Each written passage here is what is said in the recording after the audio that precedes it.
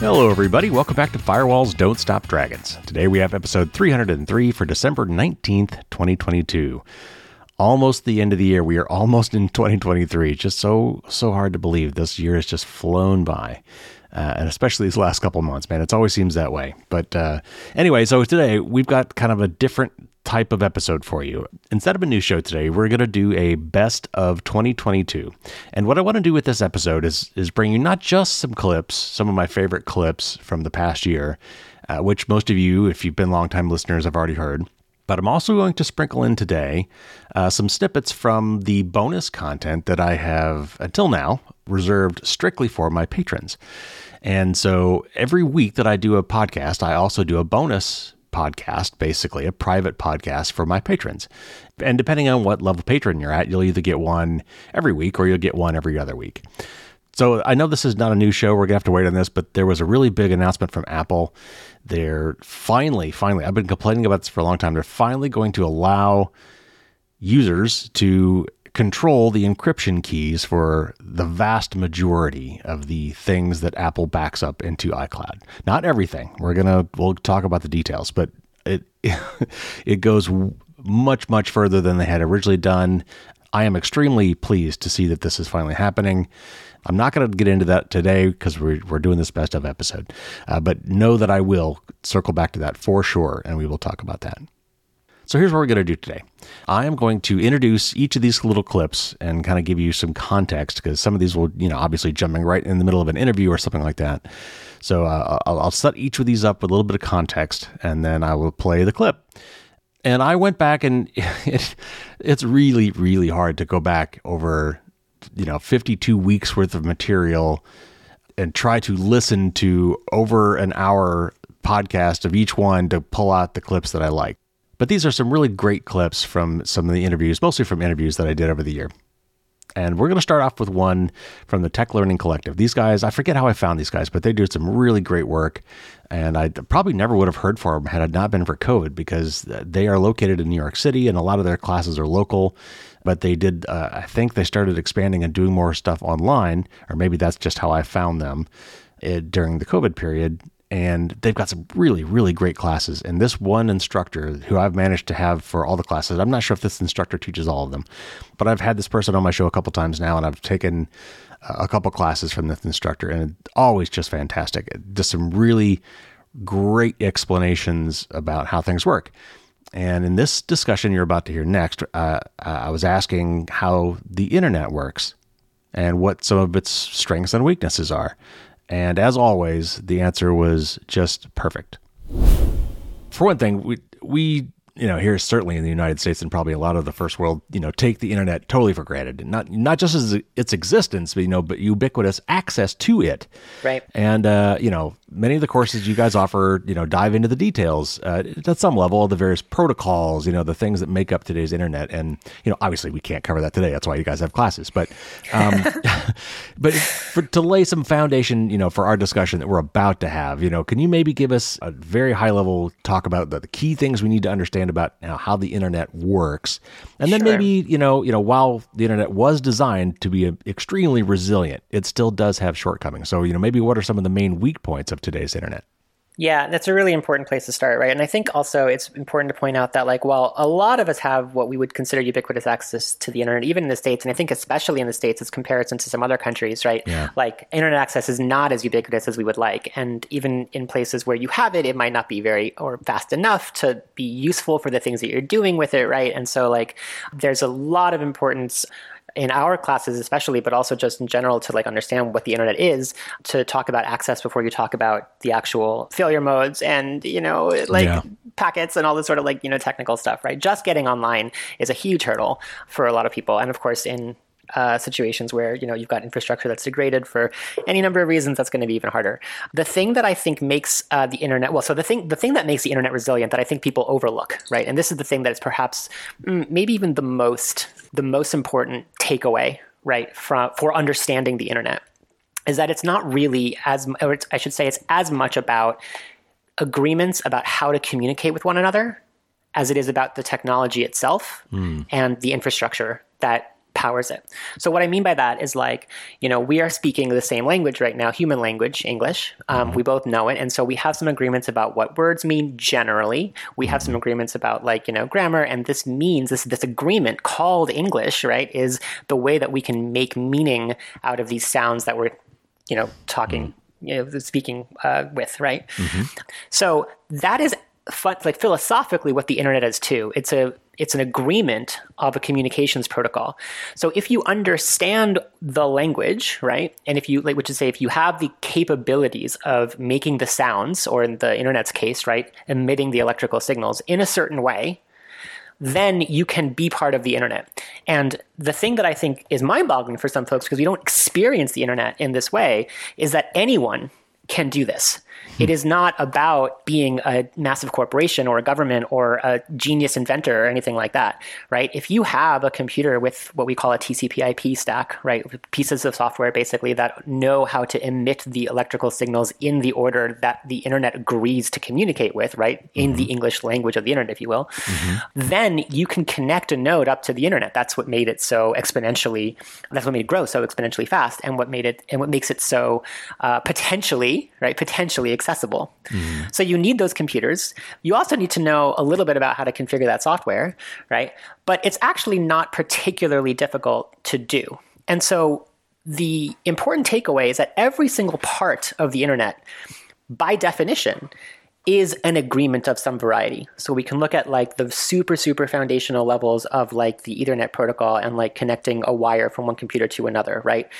That is those, if you connect two computers with a wire, they can speak to each other, they can send data across that cable, they can share files or whatever it is you want to do with them because they understand the same language.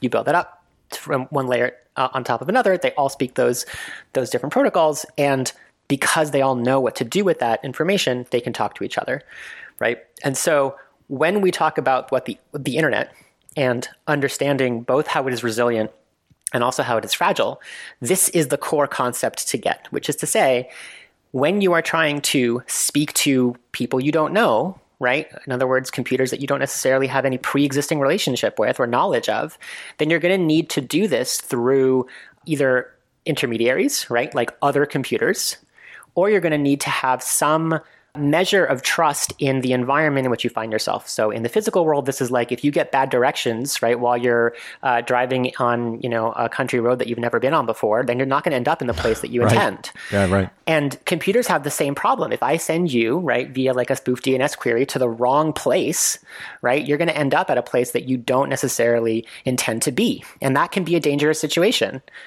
So that's both the resiliency and the weakness of the internet. Right. That everybody has the capacity to sort of like insert themselves at many of these levels, right, of these layers of this complex system, and kind of do what they will. I think like actually a really great example of that recently were all the BGP hijacks that were happening to the crypto sites lately, right?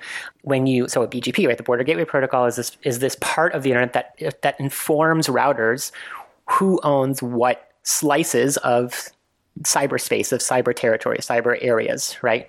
And of course, you can add, right, you can claim your own little space of the cyber world, if you will, of cyberspace, right? Literally a metaphor of land, because it is far more vast than physical space, at least on the Earth, maybe not the whole universe, but the Earth. Right.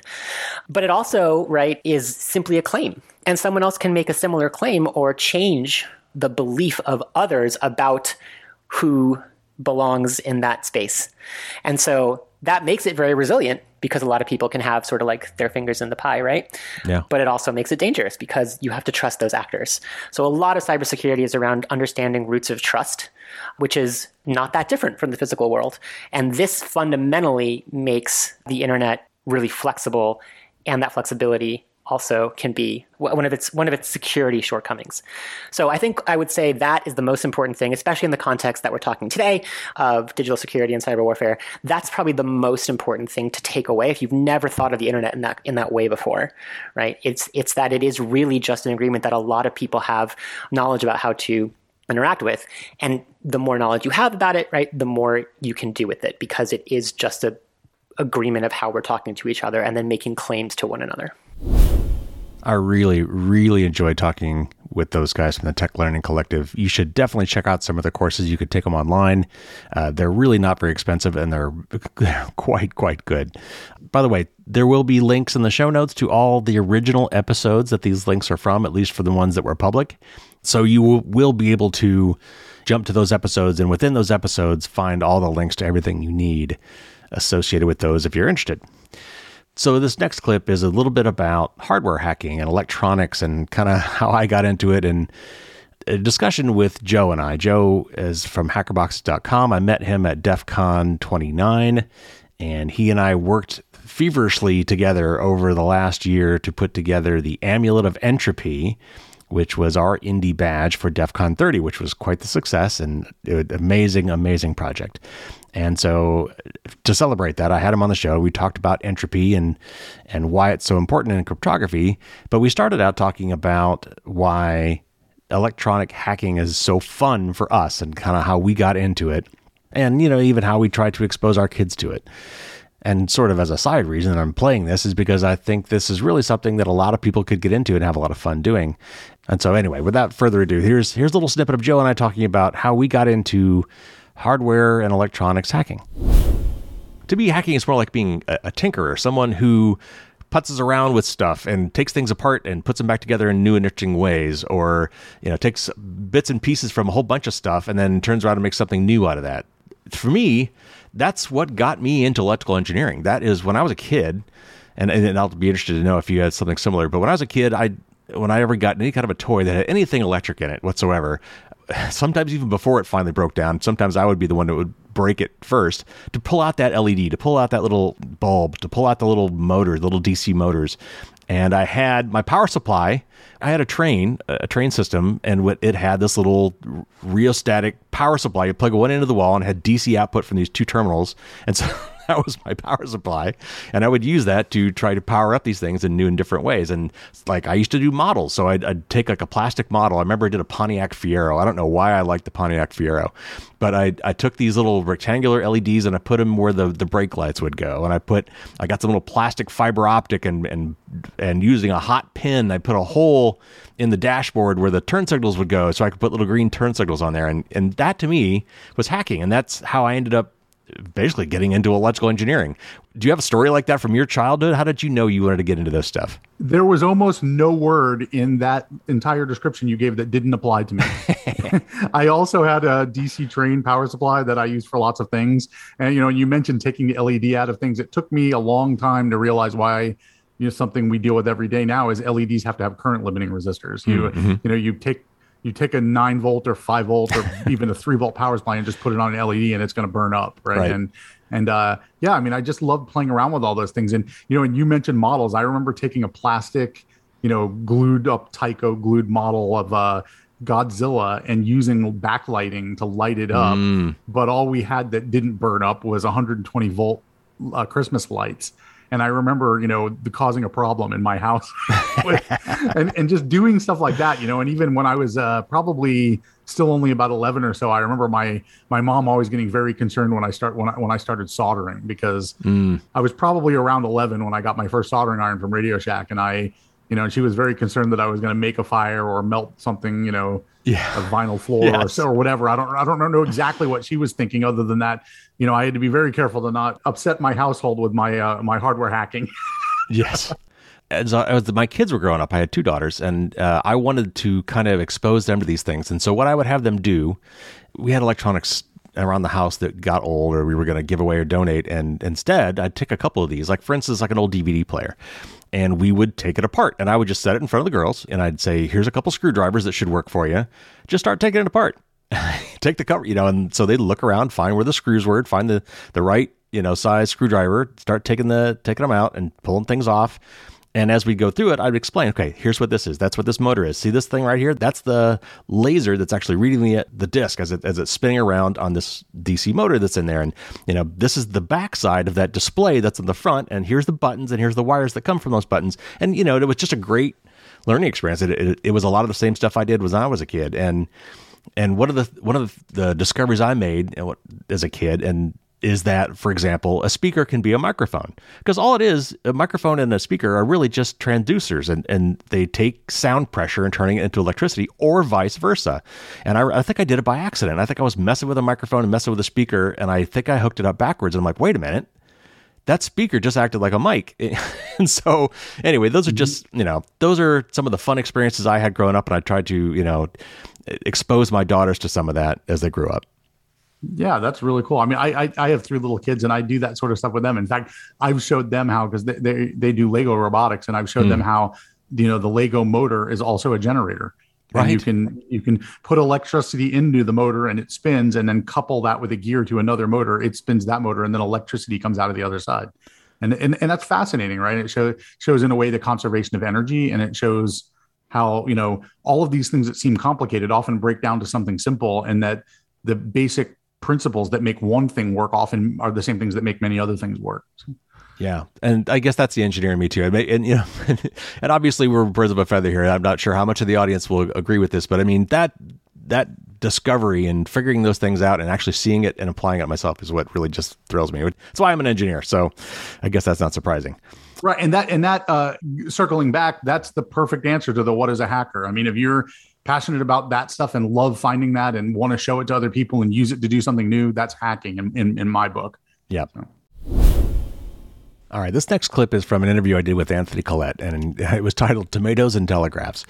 And that should tell you a lot about how different this episode was from many of the others. And that's why I picked it for the best of, because we had some really amazing discussions that you would think would have nothing to do with security and privacy. And yet they did.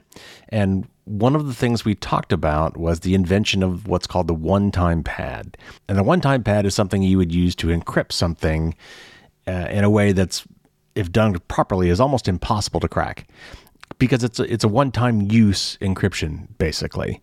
And it involves taking some random symbols, combining them with your plain text of the thing you're trying to encrypt, and the output is such that unless you have the one-time pad, the key that lets you remove those symbols, like subtract them back and get the original plain text back, you really can't figure it out. But where did the one-time pad come from? Turns out it's a really, really old concept that dates all the way back to the California gold rush and using the telegraph to communicate between banks in a secure fashion. So let's turn it over to Anthony and explain the origin of the one-time pad. So if you wind back the clock to 1848, so it's January in 1848, and we're in California. And there's a guy, and he's building a sawmill, a lumber mill for someone on a piece of land in California. And the lumber mill is using a river to power it. And while he's walking around one day, he notices some shiny stuff on the ground, and he picks it up. And he says, well, this is shiny. This might be gold. Well, it could also not be gold. So he and the owner of the land test it, and oh my gosh, this is gold. What's the deal? Well, that's the start of the California gold rush. And eventually they're going to extract billions of dollars of gold from the land and off the surface of the land, and also from mining. So hundreds of thousands of people descend on California.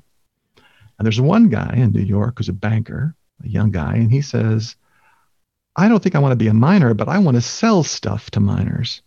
So he opens a mercantile or a general store. He leaves New York, travels to California, starts selling all this stuff to any scruffy would-be miner that shows up. And then the successful miners are saying, hey, I've got a problem. I'm finding gold. What do I do with it? You can only put so much gold in your pockets.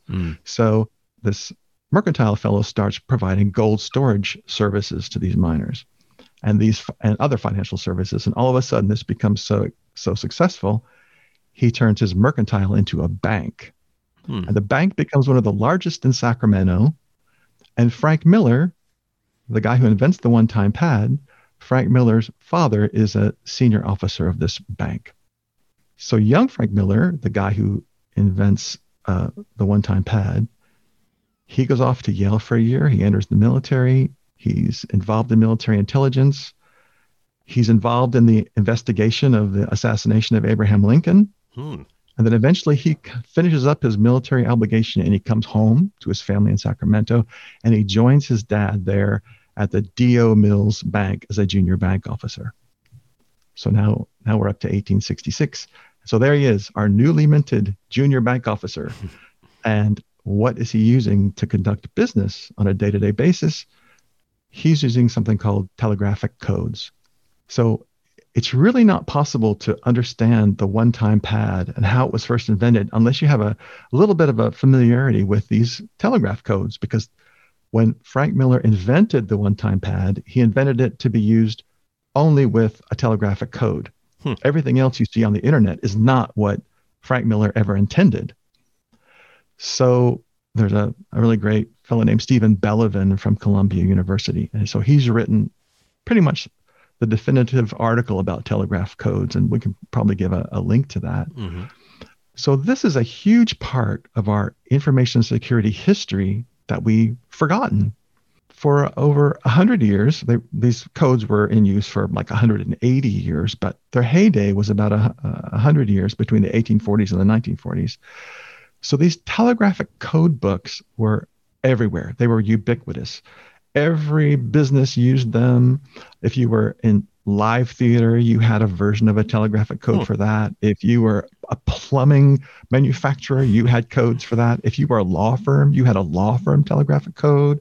Newspaper reporters had their own telegraphic codes. Like every industry had its own telegraphic code, and everybody used it. And that's how people communicated over the internet of their day, which was the telegraph. So they used these telegraphic codes, which were everywhere, to lower the cost and then to secure the contents of their messages, because people were really concerned that they were sending these messages over the telegraph, but you couldn't secure them. And the knowledge of how to use these telegraph codes was everywhere. This was just part of normal life, and new telegraph codes were reviewed in the regular newspapers. And telegraph codes were so familiar to people, ordinary people used them as after-dinner entertainment with their guests. So, I mean, how familiar do you have to be with the technology before you start using it to get some laughs, right, and to have fun with it? So this was a normal part of everyday life. But it's sort of forgotten. It's like we have this collective amnesia about them, right? Yeah. So if we go back to our newly minted junior bank officer, Frank Mills, at his bank, which is storing gold and conducting business as a regular bank and is a very big, successful bank. So he would have used these telegraph codes every day in his business, because you're a bank, right? You're sending payment instructions over the telegraph. You're conducting business over the telegraph, and you want to do that in a secure way. And so Frank Miller, he invented this customized telegraph code for the banking industry. And then he said, I'm going to add an extra layer of security on top, which was the one-time pad. So this idea of adding something to the telegraph code wasn't new, but that idea had some weaknesses. But Frank Miller looked at those weaknesses, and he found a way to overcome them. Like it was like just a flash of inspiration. So what he said was, all right, when we send a telegraph message, we're going to add something to the codes that we transmit over the telegraph.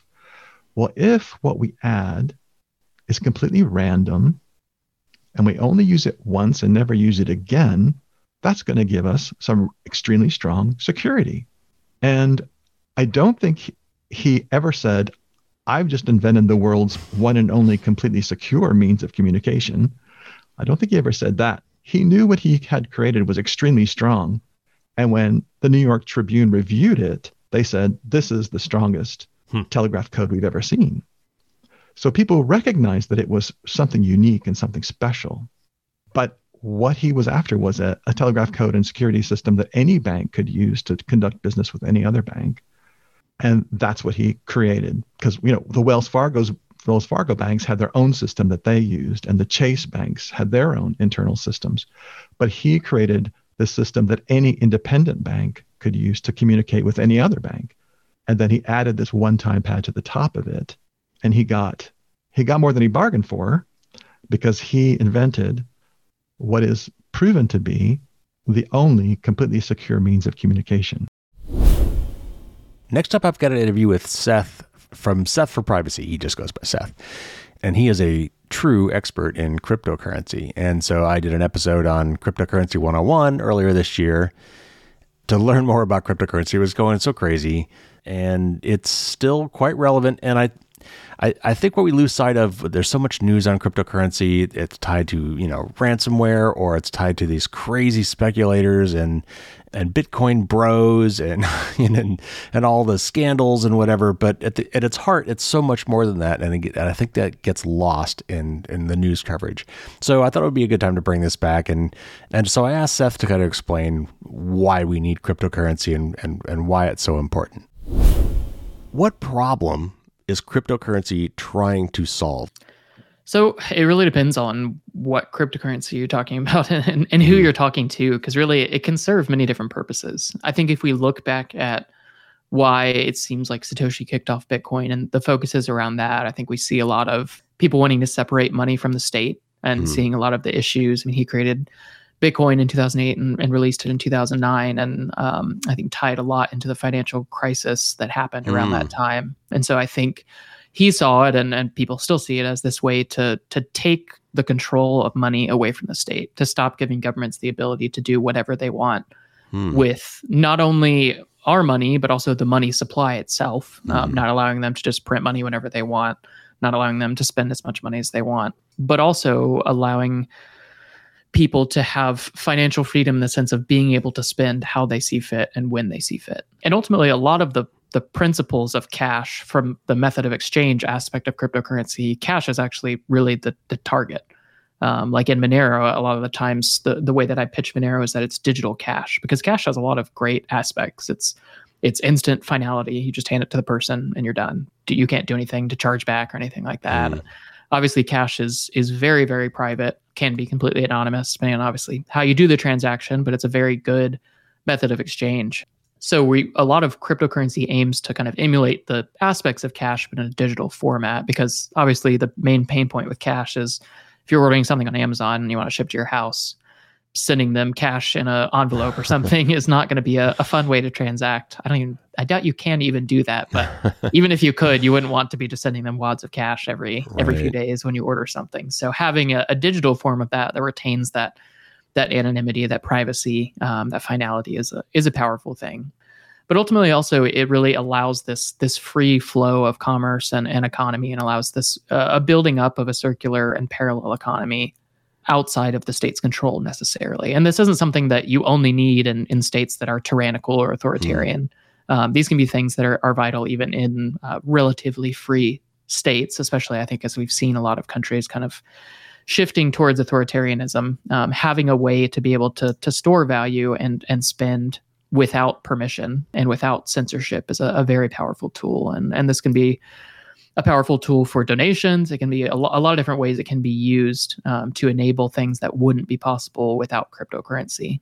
But I think the other really big use case is a store of value similar to gold, but with the benefits of being a digital currency. So a lot of people have talked about kind of the store of value properties of gold in the past and how it has been used for that for thousands of years at this point, both the store of value and a method of exchange for a lot of time, but obviously not a method of exchange anymore for good reason. Right. But being able to have a digital currency that can emulate some of the store of value properties of gold, like a very low inflation rate, like fungibility, where any kind of piece of gold is equal to another in value, obviously depending by weight. Those kind of aspects that make gold a powerful store of value, bringing those into the digital world, again, have a lot of those benefits. Just like bringing cash into the digital world is immensely powerful for making payments, bringing gold into the digital world and having a store of value that can emulate those things. And again, that's outside of the reach of the state. It can't be confiscated. Also, just easy to transfer. So if you have a store of value that you can easily transfer to someone else, it's much more powerful than trying to ship them a gold bar or transfer $1 million in gold or something like that. So there's a lot of different pieces that go along with it. But ultimately, I think the essence of it is to give back financial freedom and self-sovereignty to the individual, to kind of leverage self-responsibility and taking ownership into your own hands and giving you the tools to be able to do that, whether or not you have the state's permission. So if you're in a great country, awesome, it can still be a valuable tool. If you're in an authoritarian country, it could be a life-saving tool. It could be something that is literally life and death. It can aid you when you're fleeing from a country that's oppressive and fleeing across the border. All you have to do is memorize this 12 or 24 word seed phrase, and you can have all of your wealth purely stored up in your mind just through memorization, which is a crazy concept, but a massive leap forward over trying to smuggle jewels or gold or something like that over the border. And I think we can think about some of this. And there's been a lot of interesting news coming out of Ukraine with refugees fleeing what's happening in Ukraine and fleeing across the border and carrying their wealth with them through cryptocurrency. And it's become a powerful tool there. So I think there's a lot of different value. Ultimately, it comes down to the things that you need out of it. But there's a lot of just giving back financial freedom and self-sovereignty to people rather than resting that solely with the state itself. All right, next up, I had the opportunity to interview Nate Wessler. He was originally, I think, with the EFF, or maybe it was ACLU or both. I can't remember now. I've talked to him several times. He's a really great guy. And we were talking about stalking and some kind of legal issues. And this will be the first clip that I've played from my private podcast for the patrons. And so after the interview, I save some extra time. I tell my guests I want to set aside some extra time where I'll ask them some other questions that were not directly related to the topic at hand. But, while I have you, let me, ask you some interesting questions that I think my audience might find interesting. And so one of the most interesting things for me about Nate Wessler is that he successfully argued a case about privacy in front of the Supreme Court. And I had to ask him what it was like to present a case to the U.S. Supreme Court. And here's what he had to say. You argued a case in front of the freaking Supreme Court. So I got to ask, what is that like? What is it like what's the process? How does it feel? What is that experience like? Yeah, it's about as high stakes as it gets as a lawyer. Yeah. And it's a lot of preparation, a lot of pressure, but a lot of potential too. I argued the Carpenter case when I was just 7 years out of law school, which is not what I expected to be doing 7 years out of law school. Yeah. But the kind of stars aligned, and I just had developed a lot of expertise in this very narrow question of cell phone location history. But it was a really collaborative team effort to draft the briefs. And at the end of the day, the briefs are much more important than the argument, right? That's like the full set of arguments that we're making are the written ones. And we had a big team internally. We had our co-counsel, the criminal defense lawyer, who'd represented Mr. Carpenter up through the trial court onto appeal.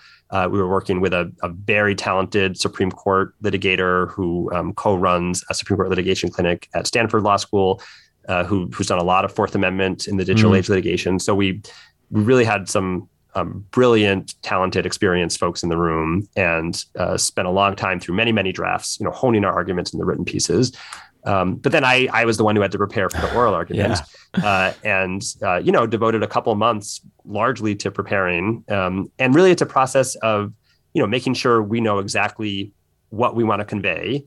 So figuring out what are the affirmative messages I want to be able to pass along, and then anticipating all the questions you're going to get. And the Supreme Court, it's 9 justices, and they have a lot of questions, and they generally are not shy about jumping in with those questions. And so, you have to expect that you're going to get questions about every hardest issue, right? All the kind of hypotheticals, right? This is the rule you want, but what's that going to mean for this other kind of data? Right. What's the line you want to draw, right? In this case, there was a request for 5 months of cell phone location history and a second request for a week. So answering all those kind of line drawing questions, and then being able to, really have firmly in mind exactly what I wanted to say on each of those questions, and then know how to pivot to the broader point that I'm trying to leave the court with. And the balance in arguments in general in front of judges, but certainly in the Supreme Court, is you always want to be responsive, right? Like they're running the show, they're the judges. You want to answer their questions, but you also want to make sure you leave them with your strongest argument, your strongest points, and help, redirect the conversation to the extent possible to the ground you want to be on to help them see what we're actually trying to convey. So I did a whole series of moots, meaning like practice sessions with lawyers pretending to be judges, like moot court sessions, essentially. A lot of kind of running through hard questions, honing the responses, and then got to the argument day. I've done a fair amount of arguments in federal court and some in state courts. So not a new experience in that sense, but have definitely never been as on edge as in the hours leading up to it. Then you get in the courtroom, and it's, the Supreme Court courtroom is, a very tall room, but it's not a very large room, kind of back to front or side to side. And it's packed with spectators, particularly for a higher profile case like this one.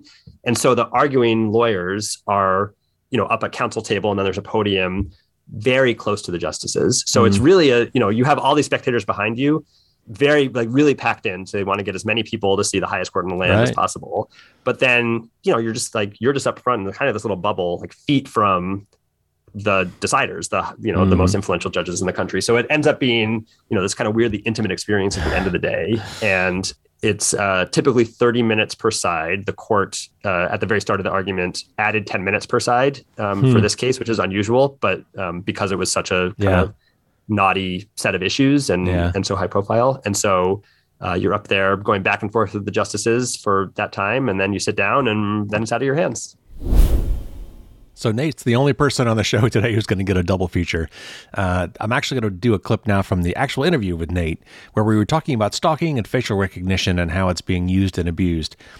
We talked about Clearview AI, which is the company that has been scraping social media accounts, gathering literally billions of face pictures from everybody around the planet and assigning names to those pictures, and then has an app where you can take a picture of somebody and say, who is this? And if that person is anywhere on social media, this app should say that's who that is. Anyway, so there's some really interesting anecdotes about how police have abused their facial recognition systems in their efforts to find the bad guys. So let's go back to Nate one more time. Well, and there was even one weird case I heard that made the news because I think it involved a famous actor, and I'll probably get the actor wrong, but there was a case where they were the police were looking for a suspect, and they had a drawing of the suspect, I think, an artist rendering, and it looked like Nicolas Cage or something like that. Woody Harrelson. I know that. Yes. You're so close, ever so close. Yep. So tell us about that story, because it's fascinating. I mean, incredible. This was there was a report that the Georgetown Law School Center on Privacy and Technology put out, where they got records from New York. This was an NYPD operation where they had a really low quality photo of somebody. I don't know what the crime was. It might have been, someone at a convenience store who stole something. I can't remember, but they had a photo that they tried to run, like a still from a surveillance camera. They tried to run through their face recognition system. It wasn't Clearview. It was their NYPD's own system. They tried to run it through, didn't work because it wasn't high quality enough, or who knows, the number just didn't spit back a reliable match. So then the officers are sitting there looking at this photo and they say, you know who this guy looks like? Looks like Woody Harrelson. So they go online, they get a photo of Woody effing Harrelson, and they run that through the system. That's not what the system's supposed to do. The system's not a celebrity lookalike contest. I mean, it's really incredible. And it's hilarious. But then you remember, this is the police who are about to arrest somebody based on this not so celebrity lookalike match, right? Other cases, other investigations that the Georgetown folks uncovered, where police didn't have a photo, they had a composite sketch, right? They had some police sketch artist who asked, they ask a witness a bunch of questions. Right. You've seen this on police procedurals, right? They come up with this picture that looks kind of like the person. Face recognition systems are not trained on composite sketches. That's not a photo. They're trained on photos, right? You now have a line drawing that you're going to put in, something that looks kind of like it. And so you have police just making it up. The police also taking photos that are not of sufficient quality because they're at an angle, because the suspect's eyes are closed, and using Photoshop to either rotate the photo and fill in the hidden half with a mirror image, or this Georgetown report found police taking photos of suspects with closed eyes, going online, finding photos of people with open eyes that seem to have like a relatively similar skin tone-ish, right? Like models, right? Just like photos online, taking a screen grab of the eye section of there and photoshopping that on top of the closed eyes. So you had some open eyes, right? Wow. That's not how, you have a composite, a composite image, right? So all these, off-label, so to speak, uses, which are not how the systems are trained, not how they're supposed to be used. But again, now you have police making very consequential decisions about who to investigate and who to arrest. And, the part of what's really dangerous about this is that there's a lot of research out there about machine suggestibility, about how people inherently, as a cognitive matter, trust machine decisions. Oh, sure, right, yeah. It's the computer said it, so it must be true. Right. Even people who kind of know, who've been told, who've been trained, like, computers have error rates, algorithms are best guesses, right? They're glitchy, they're programmed by humans, etc. Even if you know that, there's just a suggestibility bias when the computer tells you a thing. And so now you have the investigation going off in this direction based on what the computer said, which may implicate the wrong people, or it may involve, kind of mass surveillance of a quality that maybe is accurate, but implicates our liberty interests, right? Turns us into something that is not the free and open society we expect, because now we're looking over our shoulder every moment because police are identifying us instantaneously. And a platform like Clearviews is the most chilling manifestation of that danger. Hooking Clearview up to real-time or recorded video would be tremendously dangerous and really give a super chilling power to the police. This next story is one of my absolute favorites from this year, and it only could have happened at DEF CON. And I managed to get a second interview with Jeff Moss, the founder of DEF CON, been doing it for 30 years. And I was trying to come up with some fun questions and something maybe hopefully he had not already heard a million times before. And he probably has heard variations of this, but somehow, some way, as we're talking about this, he recalled, seemingly out of nowhere, an amazing story from DEF CON. And of course, DEF CON is the hacker conference. It's in Las Vegas every year. It's been going 30 years. I've been going only 2 years myself now, but I'm totally hooked. I'm planning to go every year. And it's got an amazing history. If you don't know anything about it, even if you're not a hacker, watch the DEF CON documentary. And if you follow the links in the show notes for this interview, you'll find the links to that and more. But this was a story. And by the way, trigger warning, there is some cursing here in as Jeff tells this story. There's also a lot of background noise because we were at a big conference, right? So, we were trying to find a quiet space, and it's kind of hard to do when there's 30,000 people just outside your door. But anyway, I sat down with Jeff, and I wanted to know what was the closest that DEF CON ever came to dying, to being shut down. And he did not disappoint with this story. What's the closest DEF CON ever came to not happening? Was there ever an existential threat to DEF CON, other than, I guess the pandemic might be one? Pandemic was pretty bad. We've had some pretty big screw-ups with like badges missing, equipment stolen. But I think the biggest one was always we might get shut down in mid-conference. And there was a year, that's right, we were at the Monte Carlo. That was a pretty terrible year. So we're at the Monte Carlo, and same thing, new hotel, didn't know what to make of us. We were like the first conference that the sales team booked, not really knowing, they're just excited to book a conference for its new property. And then they catch on. And then we start getting calls from the sales team like, hey, what's going on? And the vice president wants to understand, and the hotel manager. And then that gets to the show, and the week of the show, our sales team that had been supporting us, they're all on vacation. They're like, peace out, while this is going on. And we're at the show, and things were kind of rocky with the communications we'd been getting from the hotel. And I'm sitting down the night before the conference is happening, and there's some guys from New York from the 2600 scene. Emmanuel Goldstein, actually, the editor of 2600 there, and we're all talking, and there's one phone freaker guy's like, yeah, if the hotel gives you trouble, just let me know. I'm in their phone PBX, and I'll shut down their phone system. I'm like, okay, well, so far things are going pretty well, so I'll just let you know. But good to know. Right. Well, not to be undone, somebody says like, okay, cool. But if you're not getting the answers you like, we're in the power system in the surrounding area. So if they give you trouble, just let me know, and I'll shut down this block's power, and we'll just turn off power to the casino. Oh my God. I'm like, great, fantastic, good to know. Yeah, so if there's a giant emergency, I'll let you know. And it was like, right, totally, I forget about that. Just move on. We're doing the conference. Well, back then, DEF CON was a little bit more crazy, a little bit more misogynistic, but there's always a group of like foreigners and some locals, and they would always have StripperCon. Oh, okay. Yeah. And that eventually, that went away a couple years later. So what was going on that we didn't realize was that there's all these very specific rules on what you can and can't do as a stripper. Okay. Like certain moves that are illegal. There's certain things you can't do, lewd things you can't, Okay. so it was all very like performative.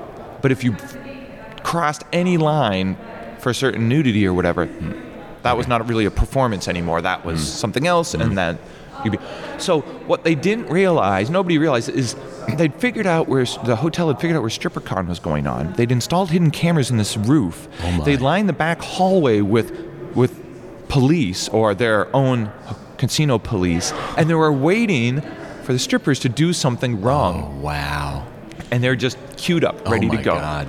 And so I'm wandering around the space, waiting. The next day the conference was starting. So I'm wandering around the space, and I see all these people in one of the closed-off conference rooms that nobody's supposed to be in. So I go in like, hey, what is going on? And they're like, oh. So I go in, and they had some of these air walls were half up, and I'm looking over, like, oh, there's a StripperCon happening in the middle of my hotel space. Like, how fantastic. Just what I need. And I look over to my right, and there's a guy with a huge camera on his shoulder. It's like some international press who'd figured this out, and he's set up and he's recording it.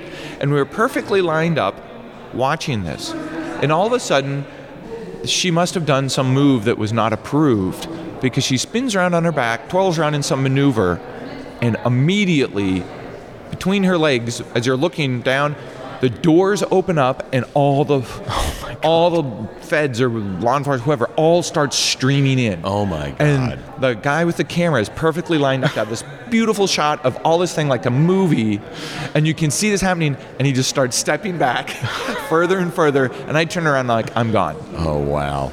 So I leave. Well, the girls only know that they were hired by DEF CON. Oh, God. Which they weren't hired by us. They're by some randos that were, Right. but they don't know any better. They just know they're. So now Las Vegas PD, hotel, everybody's looking for me. Oh, God. And so I'm on stage now. No, I'm sorry, I misspoke. It was must have been Friday night, because I had to go be on Hacker Jeopardy. So I'm on stage at Hacker Jeopardy, and all of a sudden all my goons come running in, because we've been monitoring the hotel radio frequency, and so we know what the hotel's been up to. Sure. And all of a sudden it's like, go find Jeff. So they swarm around me, ensconce me. They're listening to the radios. We have people everywhere. We know where the security teams are roaming, and we dodge it like a video game, and hide in the barrel, and and we make it to a hotel room. Now I'm in the hotel room, and we're trying to figure out how bad is it, like what's going on. So we've got people talking to the hotel. I'm just chilling out in this hotel room over at, what was it? The Flamingo. Looking over at Monte Carlo, and we're doing, radio, because a line of sight sort of between the two hotels. And you're like, okay, it's not so bad, but if it gets bad, we'll smuggle you out in a car to like Northern Nevada, and you can fly home there. You don't want to go to the airport if they're looking for you. We're making all these crazy contingency plans, and there's like the whole operation, and I'm looking out the window, and all of a sudden the power goes out at the hotel. Oh, no. Like the whole block goes dark. I'm like, holy shit. And they're like, okay, we'll put you in the trunk of the car, like, we got a plan, let's do this, Oh, my God. So what happened? And so we're like, well, it's 2:00 in the morning now, and we're pretty fucking stressed out. They don't know where we are, let's go to sleep, and in the morning, we'll just see how bad it is, and then we'll decide. Okay. So we wake up in the morning, and everything's fine. The lights are on, everything's okay, everything's fine at the hotel. So what happened was, random power outage. Oh, no way. Completely random. And so I go back to the guy, and I'm like, what the fuck did you? And he's like, oh, I can't do that. I was just fucking with you. And he just didn't want to be outdone by the guy who said he was in the phone system. Oh, my God. That's hilarious. And it's just, it was like so stressful. Turns out like the company that had the strippers talked to the people, Right. And it all got figured out on the back end, and everything was fine. But for that moment of chaos, Oh, my God. it looked like it was a world ending. Yeah. So That is a great story. it was epic. Oh, my God. So you can imagine after that, we made absolutely sure, no StripperCon. We're not, if somebody's Yes. going to do it, it's not going to be in our space. It's not going to be in our, we can't have the liability or not our deal. One of the things I really just love about doing this podcast is I've had the opportunity to meet and interview some really, really amazing people that have fantastic stories and so much to tell. And Charles Petzold was one of them. He was kind of reluctant. He wrote a book called Code, which is actually different from the other one I talked about earlier, the one by Simon Seng. That's a great book. If you ever want to understand the history of computing and how all this stuff came to be about, it's a wonderful, wonderful book that explains the progression and walks you through from first principles how computers are made and how they work at the very fundamental level. Anyway, so I had to pull a snippet from the interview with Charles. And this is him talking about the origins of software. Like, we talk about computers and how they were kind of mechanical, but eventually at some point we had to find some way to program them, to give them a stored set of instructions that they could go back and repeat to do things over and over again, and we could tweak over time to make them do something different. And like some of the other things we've already talked about earlier in the show, these concepts go a lot further back than a lot of people think they do. And I just find this fascinating. So here's a little snippet from that interview with Charles Petzold. To make something general purpose, we need the concept of software. We need the idea to program a computer. So when did we invent software? Like, what's some of that early code look like? And what were the major evolutionary milestones of what we now can, how we control and program computers?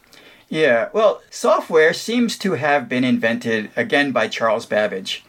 And one of the things that he was influenced by was a silk weaving loom that had been invented by, can't remember his first name, Jacquard, in around the year 1800 in France. And originally when they were weaving patterns in silk, they had boys sitting on top of the loom pulling up the strings and stuff to get the pattern right. And he replaced that with a mechanism that was triggered by holes punched in cardboard. And so that influenced also in the late 19th century the system of taking the census devised by Hollerith, where people's characteristics would be punched in holes in cards. These are called Hollerith cards that eventually evolved into IBM cards. Yeah. So Babbage, and this was in the 1830s, was familiar with the Jacquard loom. And so he figured that his computer could be run from holes punched in cardboard. That the holes would correspond to numbers and the holes would correspond to different operations. And the first actual computer program that we know of in print was created by Ada Lovelace, who was translating an Italian article about Babbage's machines into English and adding her own commentary, and showed this program. And that's from 1840-something. In Alan Turing's paper in the 1930s, you can see computer programs that do certain things. And then for each of the computers built in the 1830s, there were specific ways to program them. Konrad Zuse, who built a early digital computer in his parents' living room in Berlin, used old 35 millimeter movie film and punched holes in to trigger the computer. So a lot of it was used that form of storing information of paper tapes or the 35 millimeter film. Eventually, they figured out that it would be best to put all the codes into memory along with everything else, so that it could run quite fast. But that's something that people probably don't think about. Is like memory wasn't always part of. I mean, we think of it as part and parcel of any computer today, but it was not always part of the computer. It was added later.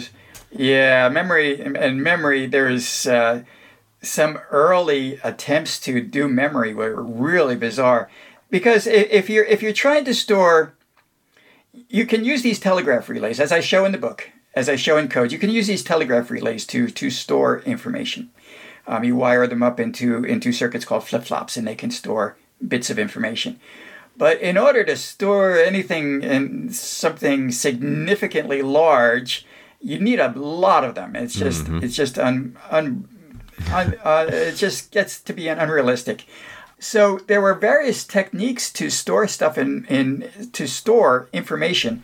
One was called delay line mercury, and you'd have these tubes of mercury, and you would be able to store a bit from one end of the tube by a mechanism that tapped it and create little pulses throughout the mercury, which would be picked up at the other end and then circulated back around so that it can be continually stored there. And but that was used for a while, and didn't know that. Yeah. The other thing that came to my mind as you're talking about this is player pianos and music boxes. I mean, it's basically the same kind of thing. Yeah. The player piano, I know a lot of people think of the player piano. The player piano was actually not invented until the late 1800s. It was quite a bit after the Jacquard loom had established this idea of using cardboard with holes punched in it. Music boxes go back further. Prior to the Jacquard loom, there were, particularly from French inventors, making these automata of these dolls that would move and do certain things. And there was one that could hold a pen and write something. And these were all internally programmed with a lot of complex mechanism and something that would be akin to a computer program, maybe. Yeah, right. So the history of this, I know people prefer histories where there's just one guy who has this amazing idea and bing, it's there, right. You know, and that is extremely rare, even with something like the light bulb. And Americans think that Thomas Edison invented the light bulb. Well, it's a little more complex than that. And if you ask your English friends who invented the light bulb, they will not tell you that Edison did it. The one invention that Edison made completely out of thin air, apparently, was the phonograph. There was no precedent for that. And interestingly, it did not catch on at first. It was like an invention. It was one of those inventions that was too early for its time. Well, and that, in a sense, was another form of storage, right? It was an analog form of storage. Yeah. Oh, yeah. All right, just a couple more clips before we quit. And this one is from bonus content that I got from Jordan Wines, and he runs Capture the Flag tournaments, CTFs, which are hacker tournaments. These are hackers competing to find flags, and the way you find these flags is you have to hack these systems. And as we were doing the interview, I was thinking in the back of my head, if I wanted to hack something and I wanted to employ some of the best people around to do it, I would set up a fake Capture the Flag and actually have them hacking the thing that I wanted them to hack on my behalf, basically. And this would be what I would call doing an Ender's Game. And if you've never read the book Ender's Game or seen the movie, and I can't remember actually how faithful the movie was to this point of the book, but basically they had these kids, they were supposedly playing video games, and they were trying to find the ones who could fight best in these supposed simulators, fighting off these aliens. And it turns out in reality, they were actually doing real fighting. They were remote piloting these craft. So that's the idea behind the Ender's Game thing here. So anyway, for the bonus content with Jordan Wines, I asked him, has that ever happened? And he said, yeah, kind of did. As you were talking about these Wargame CTFs, I kept thinking to myself, man, if I were running one of these, I would totally do an Ender's Game, right? Like I would, if you've read the book, I would totally have them like, I'm well aware. Here's your pretend thing, and then behind the scenes, I'd have them do real hacking for me. Has that ever happened? It has, and well, let me think. I believe enough of this is public that I can talk about it in a certain way. I very rarely have to be too, even though I did a lot of like actual clear work and stuff, like that's just not stuff that comes up. So there was some research, ironically, at the company I was kind of tangentially involved in that we were at, where Air Force Research Lab was, so that's what I say, I think this was fairly public. This wasn't like super undisclosed, but they actually ran kind of reversing Crack Me contests, and they explicitly told people, we're going to measure how you do this, and we're going to learn. We're trying to design better like obfuscations, and we want to measure some hard data and hard stuff. But we're going to sort of like make prizes and have you participate. So that was public-ish, right? And there's another competition, for example, the obfuscated LLVM.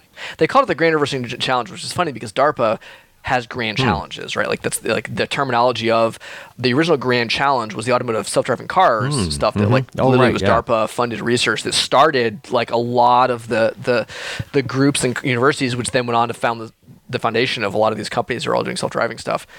A fun fact: the government, DARPA in particular, government, like that you can't use the word grand unless there's a prize pool of more than $1 million. Oh wow! That's actually where the word grand comes from in that name. So if it's a Cyber Grand Challenge, it means there's more than $1 million worth of prizes.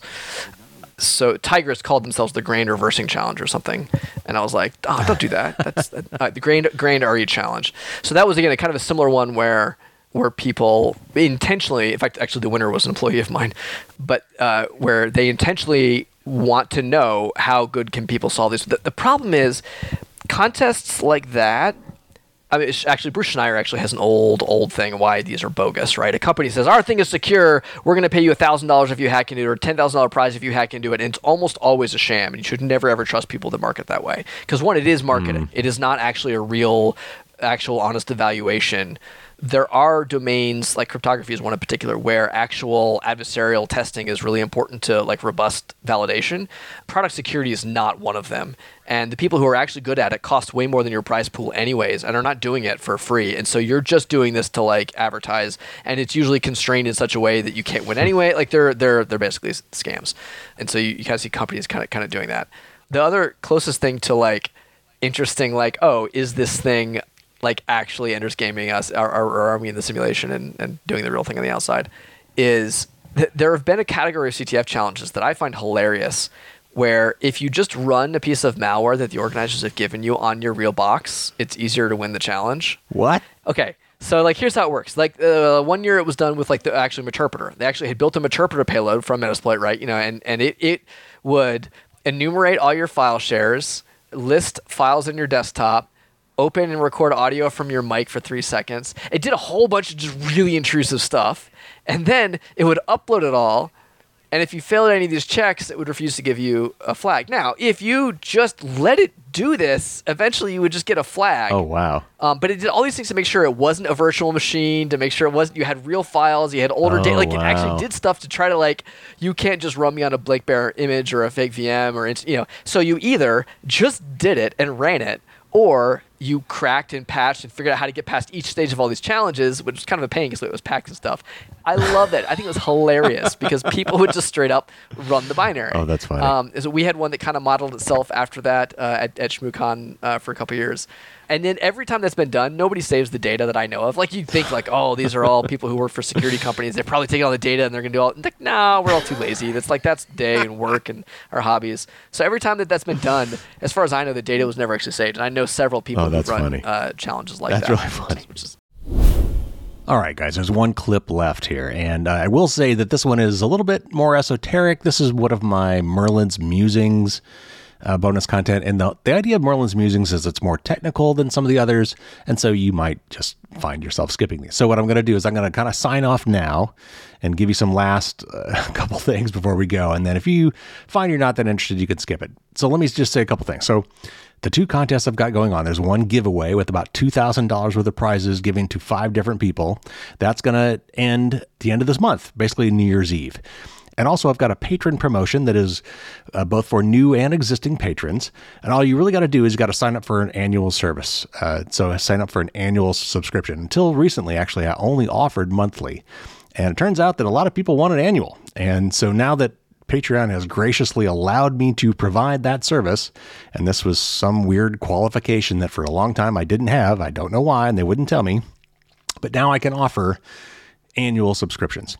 And if you sign up for an annual service at the right level, you will qualify to get, during the month of December, again, till basically New Year's Eve, one of my super cool security enhancing Dragon Coin swag packs. So if you want to find out about both of these things, you've got a couple weeks left. The first one, the giveaway, you can go to FDSD, that's Firewalls Don't Stop Dragons, the initials, fdsd.me/EP300. That'll give you the details of the giveaway. And if you go to fdsd.me/coinpromo, COINPROMO, and of course there's links in the show notes for both of these, it will give you all the details. All right, so let me set up this last clip, and you can decide whether you want to hang on to hear this one or not. So I have always been kind of fascinated with this notion of steganography, which is hiding something in plain sight. It's not quite the same thing as encryption, and I'll get into that a little bit. And so I did a whole Merlin's Musings podcast on this subject. So on weeks like this, where I'm doing a news-ish kind of week, not the interview weeks, I will do kind of a random topic. And it's either kind of a personal story, like I talked about how I worked as a co-op in the anti-submarine warfare group at Magnavox, and we made sonobuoys that listened for submarines, and I talked about kind of how that worked. That was one of my other Merlin's Musings episodes. And sometimes I just pick a technical topic, and I, solicit ideas from my patrons, and just kind of go off on a topic. So here you go. Here's an abridged sample of one of my Merlin's Musings private patron podcasts. If you look up the source of the word, and of course you can do this on Wikipedia, and you'll see that it comes from the Greek word steganographia, or I'm going to pronounce that wrong, steganographia, so let's say, which has the word steganos, meaning covered or concealed, and graphia, or graphia, meaning writing. So hidden writing, or concealed writing. So steganography is hiding something kind of in plain sight.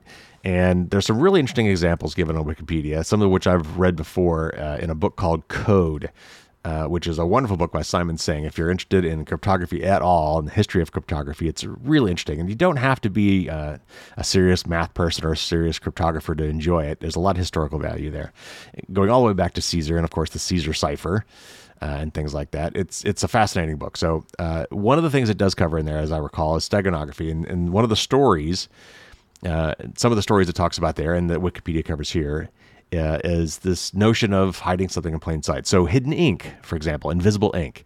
That's a classic one where you can't see it. You're looking at the paper, and the paper probably has other words on it. But if you know how to reveal the hidden ink, then you can see the secret message. And one of the ways that you did this when you were a kid is you would get lemon juice and a toothpick, and you could write a message on a piece of paper in lemon juice and then let it dry. And then when you give it to somebody, and they could have other writing on the page and to try to hide what you're doing, that's the steganography part.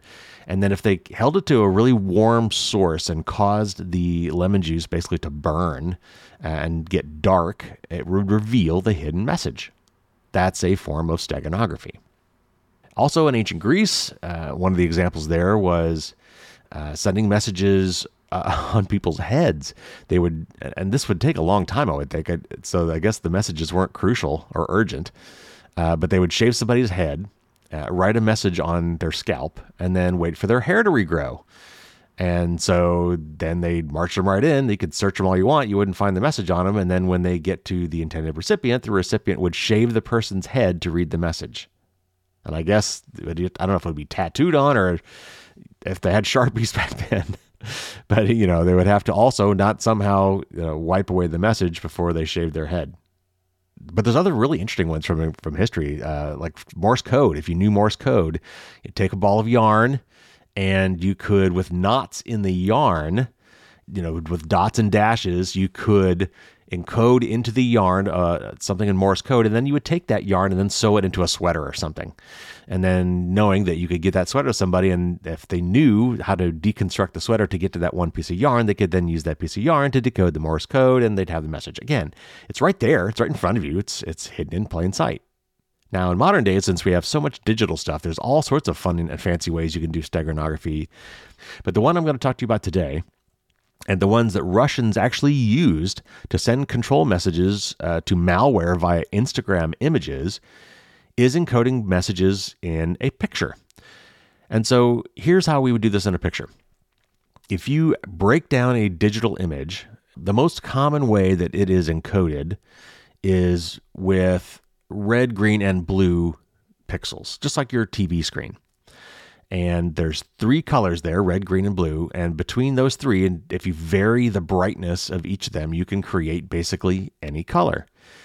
And if you look at an image, a square image, let's say it's 1,000 by 1,000 pixels. And every pixel is represented by three values in red, green, and blue, an RGB value. And that's usually an 8-bit value. So there's 256 possible values. So an RGB pixel might look like 255, 10, 122, something like that. For the R, G, and B, the red, green, and blue values with 8 bits each. So that's 3 times 8, 24 bits per pixel. Now, if you kind of lop off the lowest significant bits of those values, if you took that 255 decimal value and converted that to binary, you could lop off the lowest bits, and so that might make the 255 be 254. That might make that 110 value be 111 or something like that. It might, if you're twiddling those lowest significant bits, it might change the value a little bit. But if you think about it, I mean, would the color of that pixel change that much if I just altered it by just a tiny bit? No, it wouldn't. In fact, I can tell you right now, you can't tell the difference. As a human looking at it, you can't see the difference. But a computer can. So if the computer knew what the original image was, it could figure out the difference in those last few bits, and it would scan through that 1000 by 1000 image, rows and columns, and go down each row, and it would compare the value that was supposed to be there with the value that is actually there, and it could say, hey, they're different, so let me record the differences. And if you record all those differences, you could, in that 1000 by 1000 image, have enough bits to write a message to somebody. So in that image that looks normal and you can't tell that it's changed, actually contains a message. And I have done this with the image for today's show. And so with that little teaser, I will end the best of 2022. So obviously, if you're really interested in that, you become a patron, you will get the access to the full episode, and you can play around with the image that I use some steganography on. And there's a lot more links that came with that. You could do this on your own. There's other great ways to do it. Again, that was the abridged version. The actual Merlin's music was about twice as long. But I just wanted to kind of focus on the one part. So anyway, thanks for tuning in, everybody. If you haven't already, please subscribe. If you get a chance, I would love to get some nice 5-star reviews on Apple Music. That's where most people get their podcasts. That is a great place to do it. You don't even have to put, text with that if you don't want to. You can just give a rating. That helps too. But leaving a textual review is always nice as well. All right, everybody. I hope you're having a great holiday season. Looking forward to it myself. Can't wait to see my family. Hopefully you're going to have some nice downtime with yours for the next couple of weeks. Enjoy your time together, relax, take a break. I've got those really cool coupons. If you want to look that up, go to fdsd.me/coupons. It's a great way to help your friends and family to become more secure and private. And of course, the giveaway and the promotion. Check all of that out. Links are in the show notes. Take care, everybody. Stay safe out there. And until next week, as always, don't get caught with your drawbridge down.